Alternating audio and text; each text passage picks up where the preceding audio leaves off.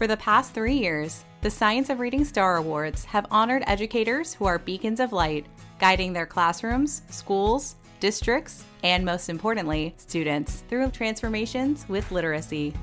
Now join us as we honor this year's winners at a special celebration event, which will feature celebrity keynoters and past podcast guests. Mitchell Brookins. 2 years ago, one of my students as a school administrator came to me on the playground. And he said, "Mr. Brookins, I want to be like the other kids." And I said, "What do you mean?" He said, "Mr. Brookins, I want to learn how to read." And Malcolm Mitchell. When I scored a touchdown, they'd probably put my name in the newspaper. People probably tell me good job all around town. But when I finished one book, no one ever said anything. So which one am I more likely to repeat? Find out more information and register for the 2024 Science of Reading Star Awards ceremony at amplify.com/Star Awards celebrations. That's amplify.com/Star Awards celebration, all one word.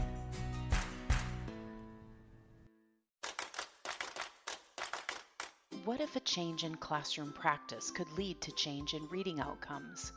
What should reading instruction include to ensure all students have the opportunity to succeed?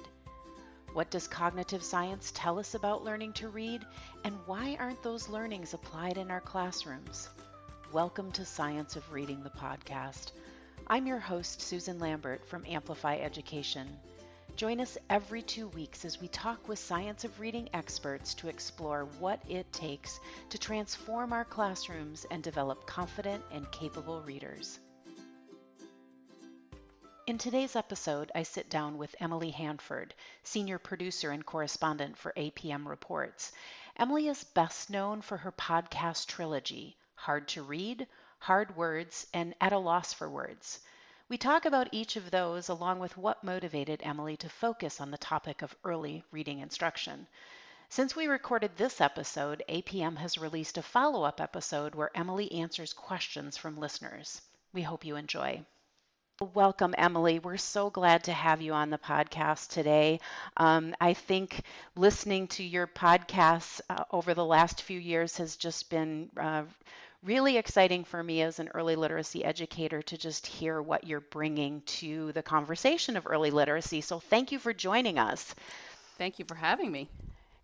We've been asking all of our guests just to talk a little bit about how did you get to this place? Like, how did you become a reporter in the science of reading? Well, it's a good question. I wouldn't have predicted it many, many years ago. I'm an education reporter. I've been reporting on education for more than a decade now. And over those 10 years, I would say that my main interests have been how family income generally and poverty in particular affect educational opportunities and outcomes. And I've also been really interested in how people learn, the findings from cognitive science and how those play out or not in classrooms. So almost all of my reporting at American Public Media has focused on secondary and post-secondary education. Until a few years ago, I started to get interested in this early reading instruction question. And I realized that early reading instruction is truly where it is at if you are interested in educational equity, opportunity, and how people learn. Wow. Was it a particular situation that took you from sort of that older kid world into the younger kid world? Yeah. So several years ago, I was actually doing a radio documentary about so-called remedial education in college or developmental education in college. And the fact that like 40 to 50%, in some schools even higher, college students, when they get to college, they end up in these remedial classes, which is basically they are doing high school work. And often because they're in college, they're paying to do high school all over again. And what happened as I was doing this reporting is I was interviewing people who told me they had dyslexia. And I didn't know anything about dyslexia. I didn't have any personal or familial experience with dyslexia or struggling to learn how to read. It was totally new to me. And I was completely fascinated when these students were kind of telling me about how they kind of coped with not really being able to read the words very well and not getting it identified in every case that I was talking to. Like they didn't know they had dyslexia. They didn't know why they were struggling to learn how to read. In many cases, their sense that they had this thing called dyslexia came later in life. Some of these students were even older adults, so they didn't know until they were in their 20s or even 30s. And I just started to sort of generally get interested in this question of learning disabilities generally and reading issues in particular, because that's the most common form of learning disability, as I learned. I did not know that. I started to get interested in to what extent were sort of unidentified, unremediated reading disabilities part of the reason why so many people were ending up in these remedial education classes in college. And most students who start in remedial education classes never get a college degree. So this all came back to my continued interest in sort of equity and opportunity, because you see that so often the students who end up in these remedial classes are from lower income families. So often this becomes a stumbling block. They do college for a while, they try again, and they never get there. So anyway, that's kind of a long-winded way to say that I got really interested in dyslexia. And I started to learn more about it, and it opened up this whole Pandora's box about reading in general. Both what, I think one of the big takeaways from my reporting on dyslexia several years ago, well, let me start again. One of the things that was really interesting to me, kind of shocking to me as a reporter when I started talking to parents about dyslexia, is I was hearing the same story over and over again. And the story basically goes like this. A kid goes to kindergarten and maybe mom and dad are thinking something's not quite right. And they go to the kindergarten teacher, and the kindergarten teacher is like, oh, no, he's fine. Don't worry. It'll all come together. It's all good. But the parents are thinking like, he's not really reading, and he doesn't seem to like reading, and he's avoiding reading. So they go to the first grade teacher and they're like, I think that there's something wrong with this kid. He's not reading very well. And the teacher says, it's fine. Don't worry about it. It'll all come together. We just have to find him a book that sparks his interest. And it goes on and on like this, get to second grade, third grade, go to the school. Maybe the mom is saying like, maybe he has this thing called dyslexia. Like, I think my dad might have had dyslexia. I think maybe my brother has dyslexia. Like, don't you think maybe my kid has dyslexia? And, for the most part, the school is saying, nope, we don't use that term. Nope. Kid doesn't have dyslexia. And the parents thinking, well, I guess he doesn't, right? Because the school's the education experts, and they're just kind of mired in confusion about like, why is my kid struggling to learn how to read? And what happens is that eventually, if the mom and the parents have the time and the money, often they figure out that their kid isn't going to learn how to read in public school. They might pay thousands of dollars to get them tested and try to identify if there's a learning disability. They might pay thousands of dollars for private tutors. They might end up paying tens of thousands of dollars for specialized private school. I was actually interviewing a bunch of moms in a dyslexia advocacy group a few years ago and realized as I was talking to them that none of them had their kids in public school anymore. They had all given up on the idea that public school was going to teach their kids how to read. And many of these families were making big sacrifices to pay for tutors and pay for private school tuition. They were taking out mortgages, they were borrowing from family members, they were going into debt, but they were doing it somehow. And one of the things that I started to realize, one of the moms said to me after she has 5 kids with dyslexia, and she basically said, if your kid is struggling to learn to read in American schools, it's basically like a rich man's game to get them help. And I thought, oh my gosh, like reading, the most basic thing? We're in a situation where if your kid is struggling to read, the way you get help is to have the money to solve the problem. So that took me back to the inequity thing. What about all those kids from low-income families, from moderate-income families, who just private tutors and private schools are not an option for them? What about them?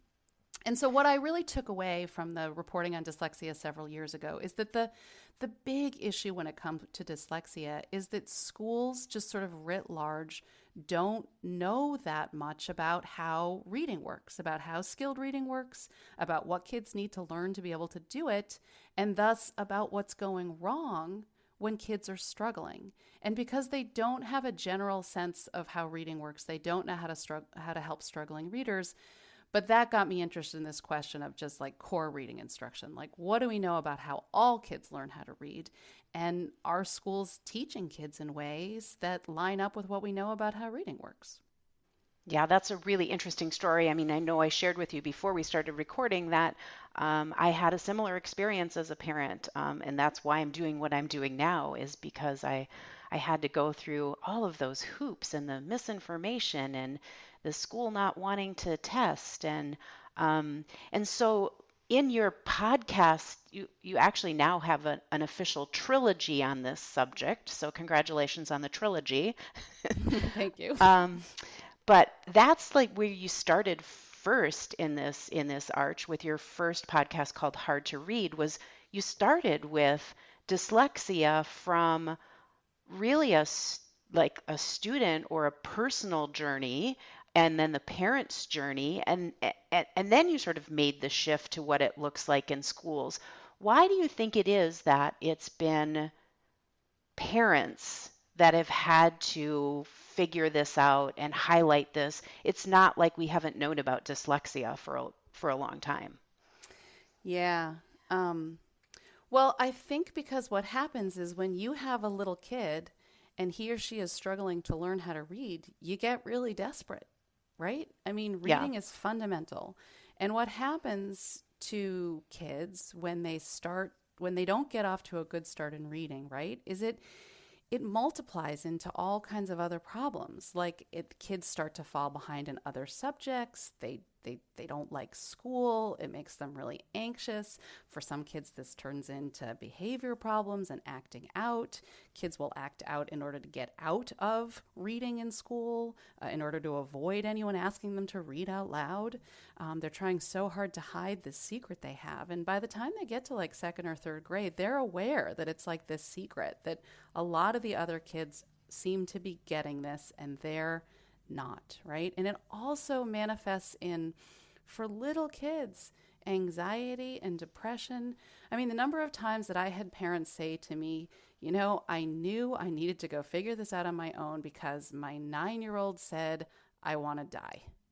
And, wow. Oh, you know, my. And that was said to me many times. And when you have a little kid who is that miserable in school, you as a parent, if you can do it, if you have the time, if you have the resources, if you yourself are a pretty good reader, right? If you can go find out, you go onto the internet and you start to Google this stuff. And I think what's happened over the past couple of decades, especially over the last few years, is first of all, there's been, and we can talk about what the science says or whatever, but there's now sort of just such an accumulation of evidence from the cognitive science and other research that shows very clearly how skilled reading works and what's up when kids are struggling, right? There's this huge body of scientific evidence. It's just mountainous. And parents go to Google and they start to find it. They start to realize like, oh, there's so much known about reading. There's so much known about reading disabilities. There's this thing called dyslexia and we know a lot about it. How come this knowledge isn't in schools?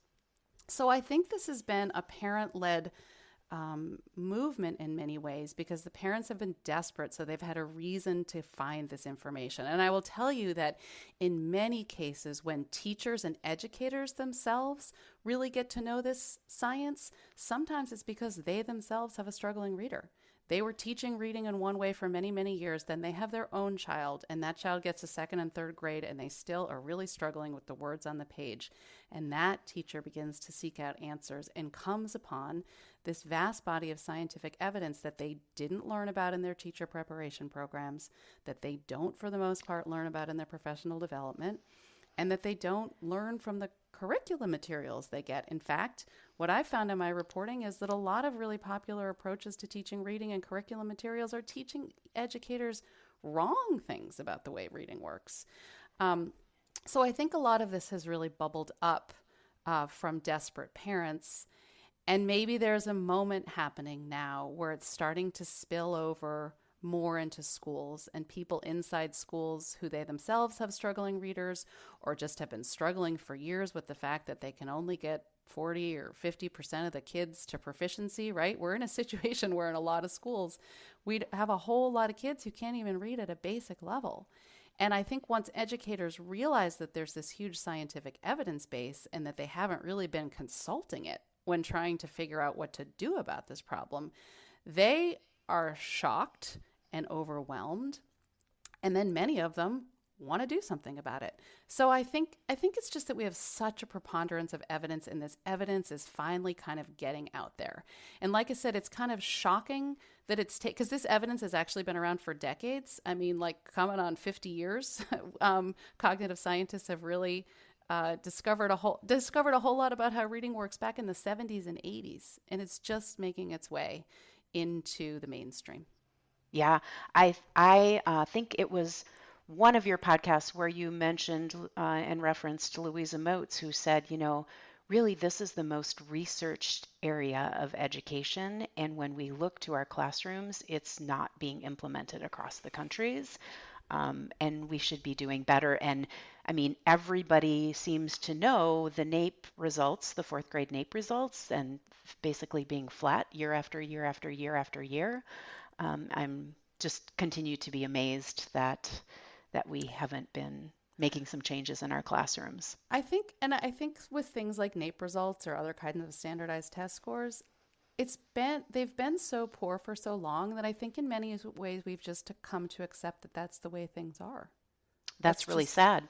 Yeah, that's just the way it is. And also, there's a lot of people who are like, well, we have a lot of kids who come to school with a lot of struggles. They come from poor families. They come from challenging backgrounds. That is true, and that has a big impact on literacy development. There is no denying that. However, there is so much research that shows that virtually all kids can learn to read pretty well. We're not going to get 100% of kids to proficiency on NAEP or other standards. Like, that's not going to happen. But there's no reason why we should have the scores the way we are if there was a better understanding of exactly how the process of skilled reading works and what kids need at different stages of development to eventually become skilled readers. If there was more knowledge of that in schools, if there were more and better materials and training that helped teachers understand all of that, we should have much better reading scores. But we've just come to accept that it's the way it is, and I think we've come to accept poverty as an excuse. And I'm not denying that poverty doesn't play a role, but kids from poor families can learn to read. They do, all the time. They can learn to read. And the other thing that I think the aha of the dyslexia movement is so many of the parents who are out there advocating for better help for kids with dyslexia in school, a lot of them are people from relatively well-to-do families. A lot of them are people who are in the quote-unquote good school systems in this country. A lot of them are people who did everything right when it comes to reading development. They read to their kids all the time. They buy books. They go to the library. They're surrounded by books in their house. And then these people who did all the right things, who are not from poor backgrounds, are like, and my kid's in second grade and he still can't make sense of what's on the page. And what that shows is that a lot of the assumptions that undergird reading instruction in this country, which when you sort of dig down deep, you realize that an underlying assumption is that learning to read is basically a natural process. It basically will happen in time. It's what those parents with struggling readers are told all the time in school. It'll come together. Don't worry about it. All kids learn differently. All kids develop differently. He'll learn to read eventually. We just need to keep getting good books in his hands.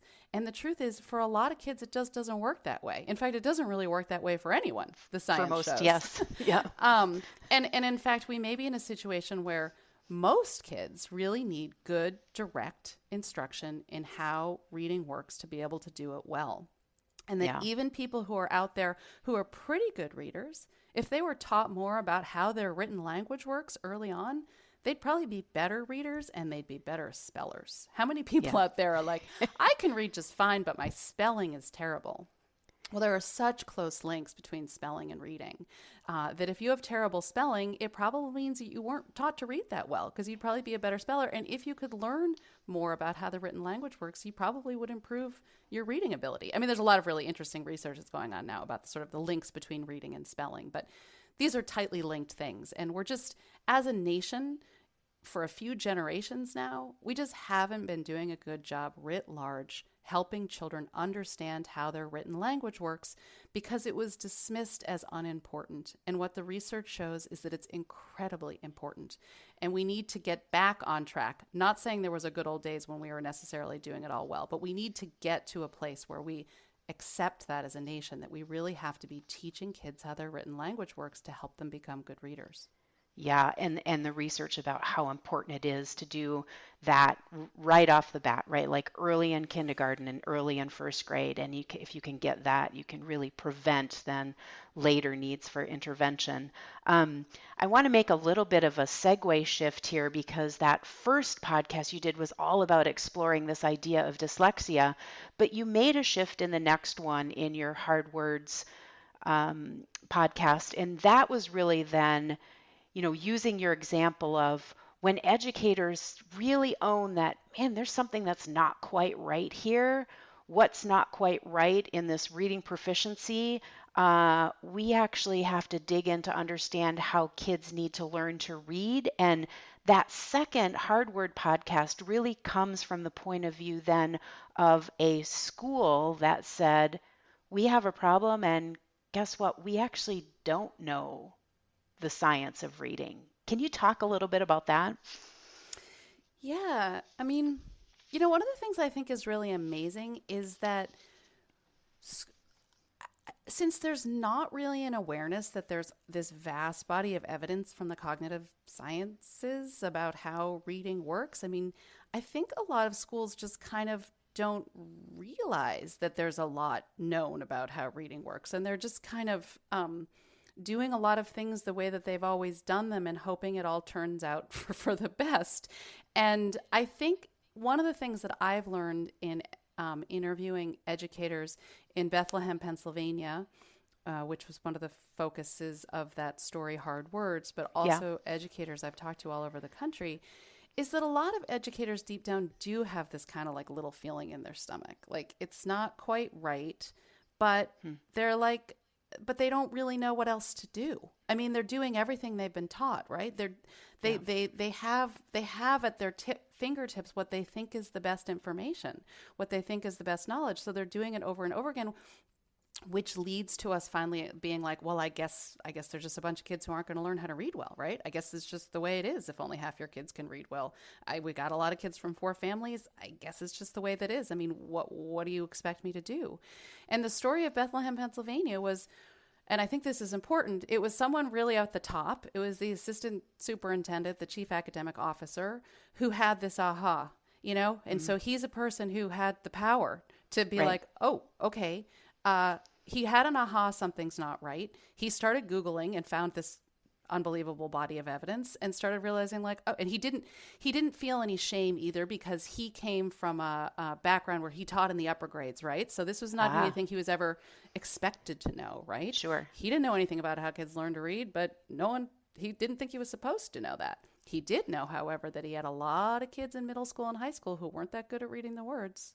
And he was like, a little bit like not really sure what to do about that. Because I think once you get kids at that age and you don't know anything about how reading works, you're like, well, accommodate them the best you can, right? But can I really teach this kid to read when they're in high school? The answer to that question, of course, is yes. Kids can be taught to read when they're in high school, but does the middle school history teacher, in 8th grade with 30 kids in his class have the ability to do that? No, which is why we have such a big problem on our hands in this country, right? Because we need to figure out how to do early reading instruction right, but in the meantime, we've got a whole bunch of kids who are struggling. Oh, absolutely. We've got to figure out what to do about them. Anyway, the story of Bethlehem, Pennsylvania, I think, was someone at the top recognizing a problem, being willing to confront it, seeing that there were solutions out there, recognizing that he needed to start by really introducing the knowledge base to the principals in his district. So they really went kind of whole hog into sort of this inquiry thing like, there's a lot of stuff we don't know. Let's learn it. Let's learn it first and then figure out sort of how we're going to do it. We're not going to go out and buy some new curriculum as a first step. We're going to learn the science. We're going to have a whole bunch of aha moments together. We're going to deal with the feelings of shame and guilt because there are a lot of feelings of shame and guilt. And then we're really going to spend many years, and I think it takes many years to then teach the teachers about this stuff and then really look closely at our curriculum materials, choose new curriculum materials, and see if we can move the needle over a long period of time. But I think it's really like, turning a big ship around. There's a lot of moving pieces, and there's a lot to do. And they've had some really good early success. And it'll be interesting. I'd love to go back there in a couple of years and see, like, how are those kids who were in kindergarten when I was reporting there, how are they doing when they're in 3rd and 4th grade? Yeah. And I mean, I know as I was a classroom teacher, so I went through that undergraduate experience, knowing that, nobody told me anything about phonics. My classwork in reading was basically, hey, here's a bunch of children's literature. Let's figure out how to turn these into lesson plans. Or, hey, this semester we're going to learn how to teach from a basal. And so even me being excited and, motivated to go back to school to get a degree in education because my son was having such a challenge in the classroom, it was really, wow, this just doesn't sort of shore up with what I'm doing. All that to say is, I would imagine it's a little frightening for early elementary teachers to hear that what you're doing in the classroom right now is actually not working for kids and you need to do something differently. That's got to be a frightening message. Yeah. I mean, it certainly is. And it's really unfair to teachers at the end of the day that they weren't taught what they need to know about reading. I mean, it's really important not to blame them. Like, it's really not their fault. Oh, absolutely. Yeah. And I know you know that. And I've really come down to just feeling like this is an injustice for teachers. Like, there's all this knowledge about reading and they're not being given it, and it would help them so much. So it's really hard when teachers confront this, and the teachers who really own it and confront it deserve so much credit. It's a hard thing to do, and then it's a really hard thing to then learn all the stuff you don't know, because there's a lot to know. I mean, at one level, there's just a lot to know about the structure of the English language. Just at that, I think that's a big impediment right there. What do teachers need to know? Because they themselves often weren't taught it, right? What do they need to know about how the English language works to teach it to little kids? And then how do you do that?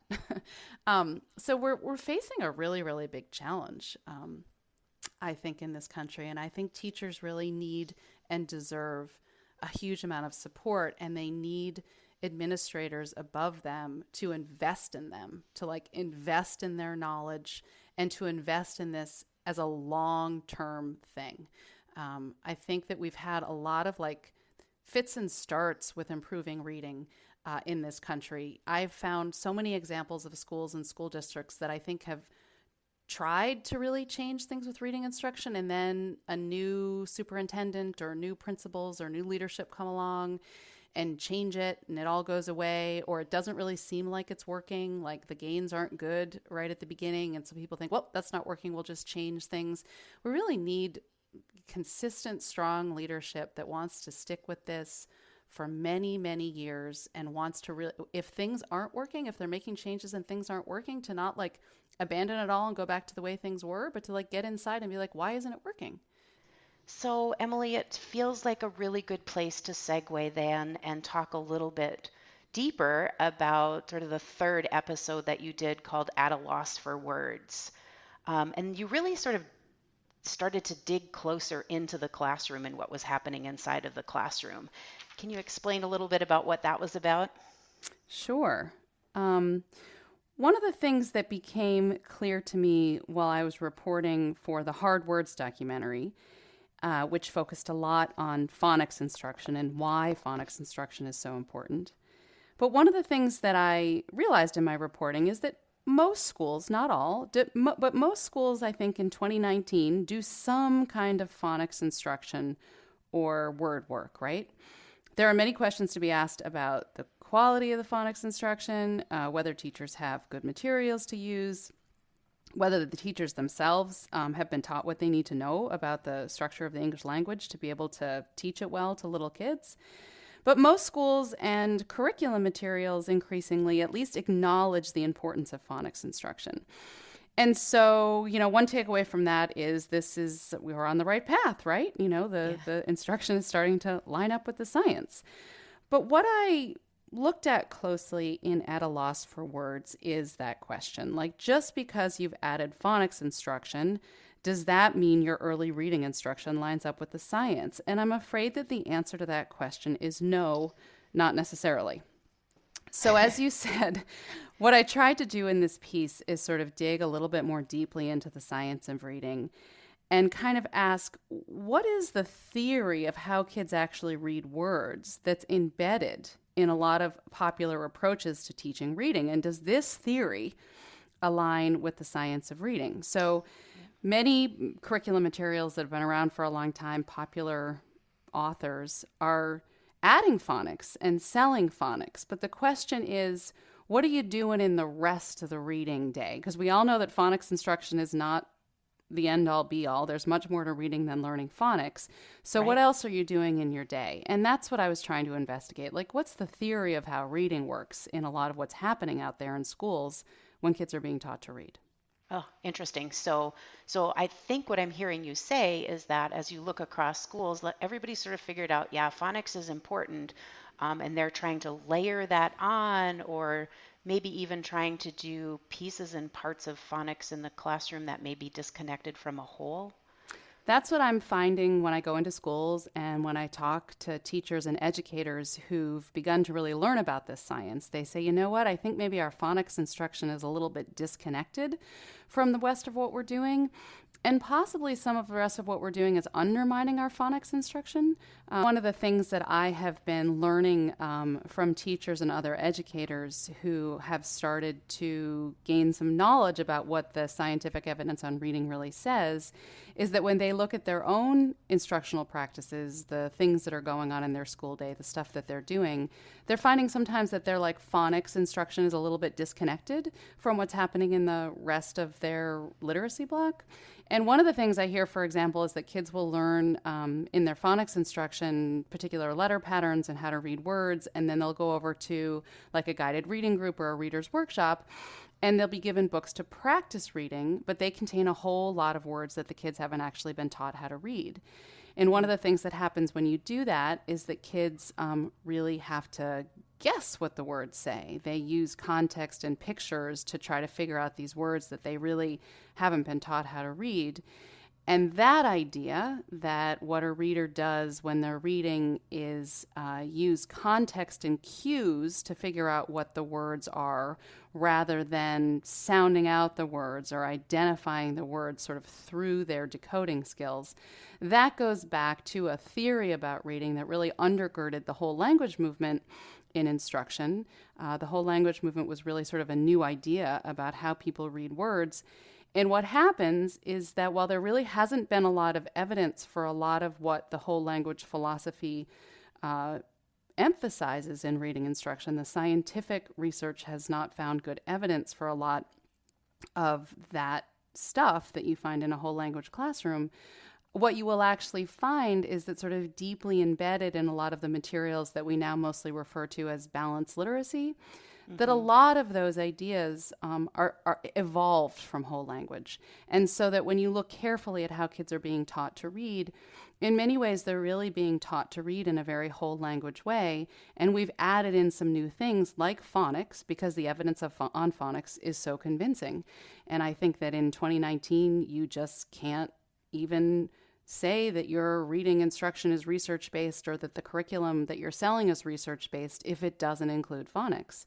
So people know to check that box. The question is whether or not we have really thoroughly investigated the materials we're using, the stuff we're teaching teachers about the way reading works, the routines and the way that time is spent in classrooms, whether or not that really lines up with what scientists have figured out about how little kids learn how to read.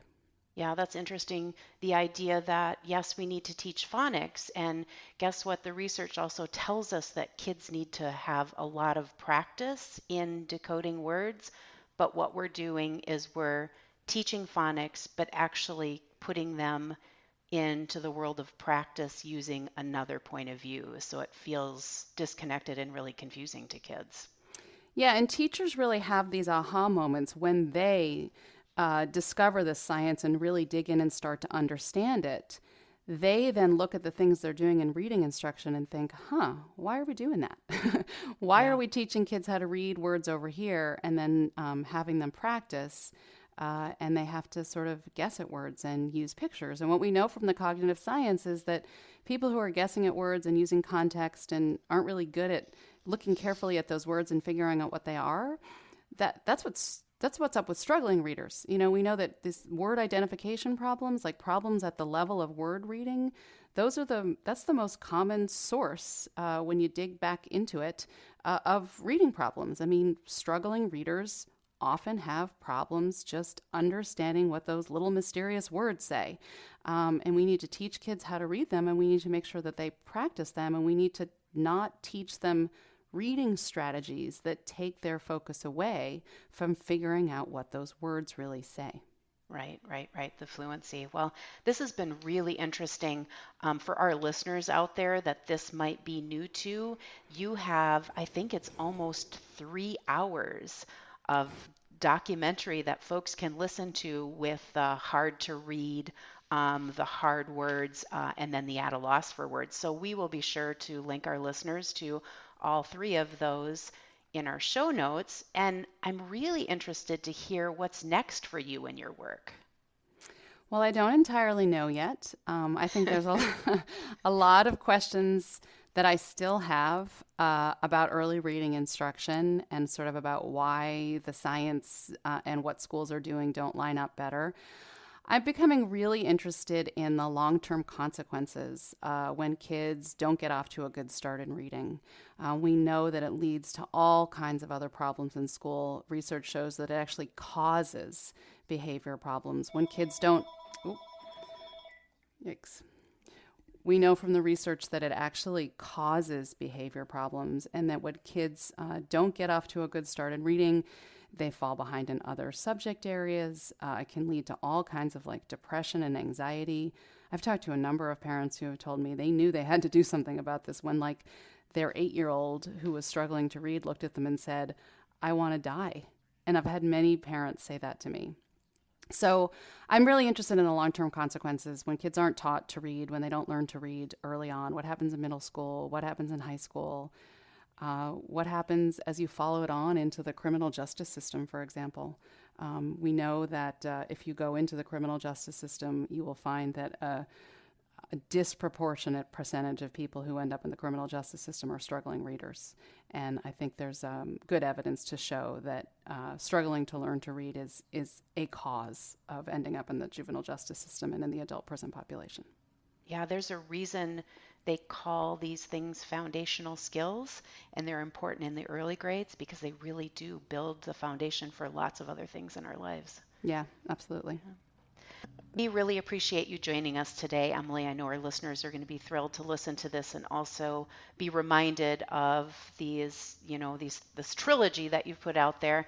So as we sort of wrap up and conclude here, what's the one thing that you really would love for our listeners to take away from your work? I guess I would like to end on a positive note. Sometimes I think the challenge before this country right now with early reading instruction is quite large. I think there's a lot to do to sort of turn the ship and really line instruction up well with what the scientific evidence says. And, I do think it's intimidating and uncomfortable for a lot of people. I think some schools and some educators kind of wish it would all go away. They don't want to, they don't want to change practice, and it's hard. And it's, I have a lot of sympathy and empathy for educators who may have a lot of work to do to really get this right. And I've been hearing from some people on Twitter who are really worried, that teachers are feeling turned off to this, that they're really intimidated by all this, that we're sort of losing them right now. And I guess one of my messages here is it's so important to recognize that this is not something to blame on educators or teachers. No one knows what they don't know, right? And as far as I know, when teachers know better, they do better. It's become kind of a cliche in the reading world, but when we know better, we do better. Anyway, I guess I will just end with this one tweet that I got, which I thought was really great. It was in response to someone saying, I think teachers are getting really freaked out now. I think we're losing teachers. I'm worried that teachers aren't going to sort of want to come along on this conversation about improving reading instruction. And someone responded this way: I often wonder if there's a way to reframe the conversation, to portray this as an absolutely amazing time to be in education, a moonshot, to say helping every kid read proficiently is hard and means doing things in a new way, but we can do it.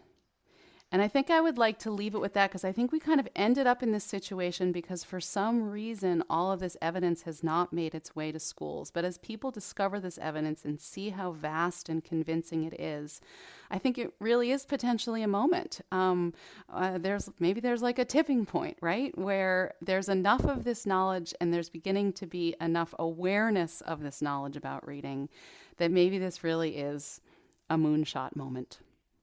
I love that. I think perhaps we should start a new hashtag, the Moonshot Moment. It's really great. Well, thanks again for joining us, Emily. You're welcome. I'm really happy to have been here. We're so grateful to our amazing guest today and to all of you making a difference in the lives of students every single day.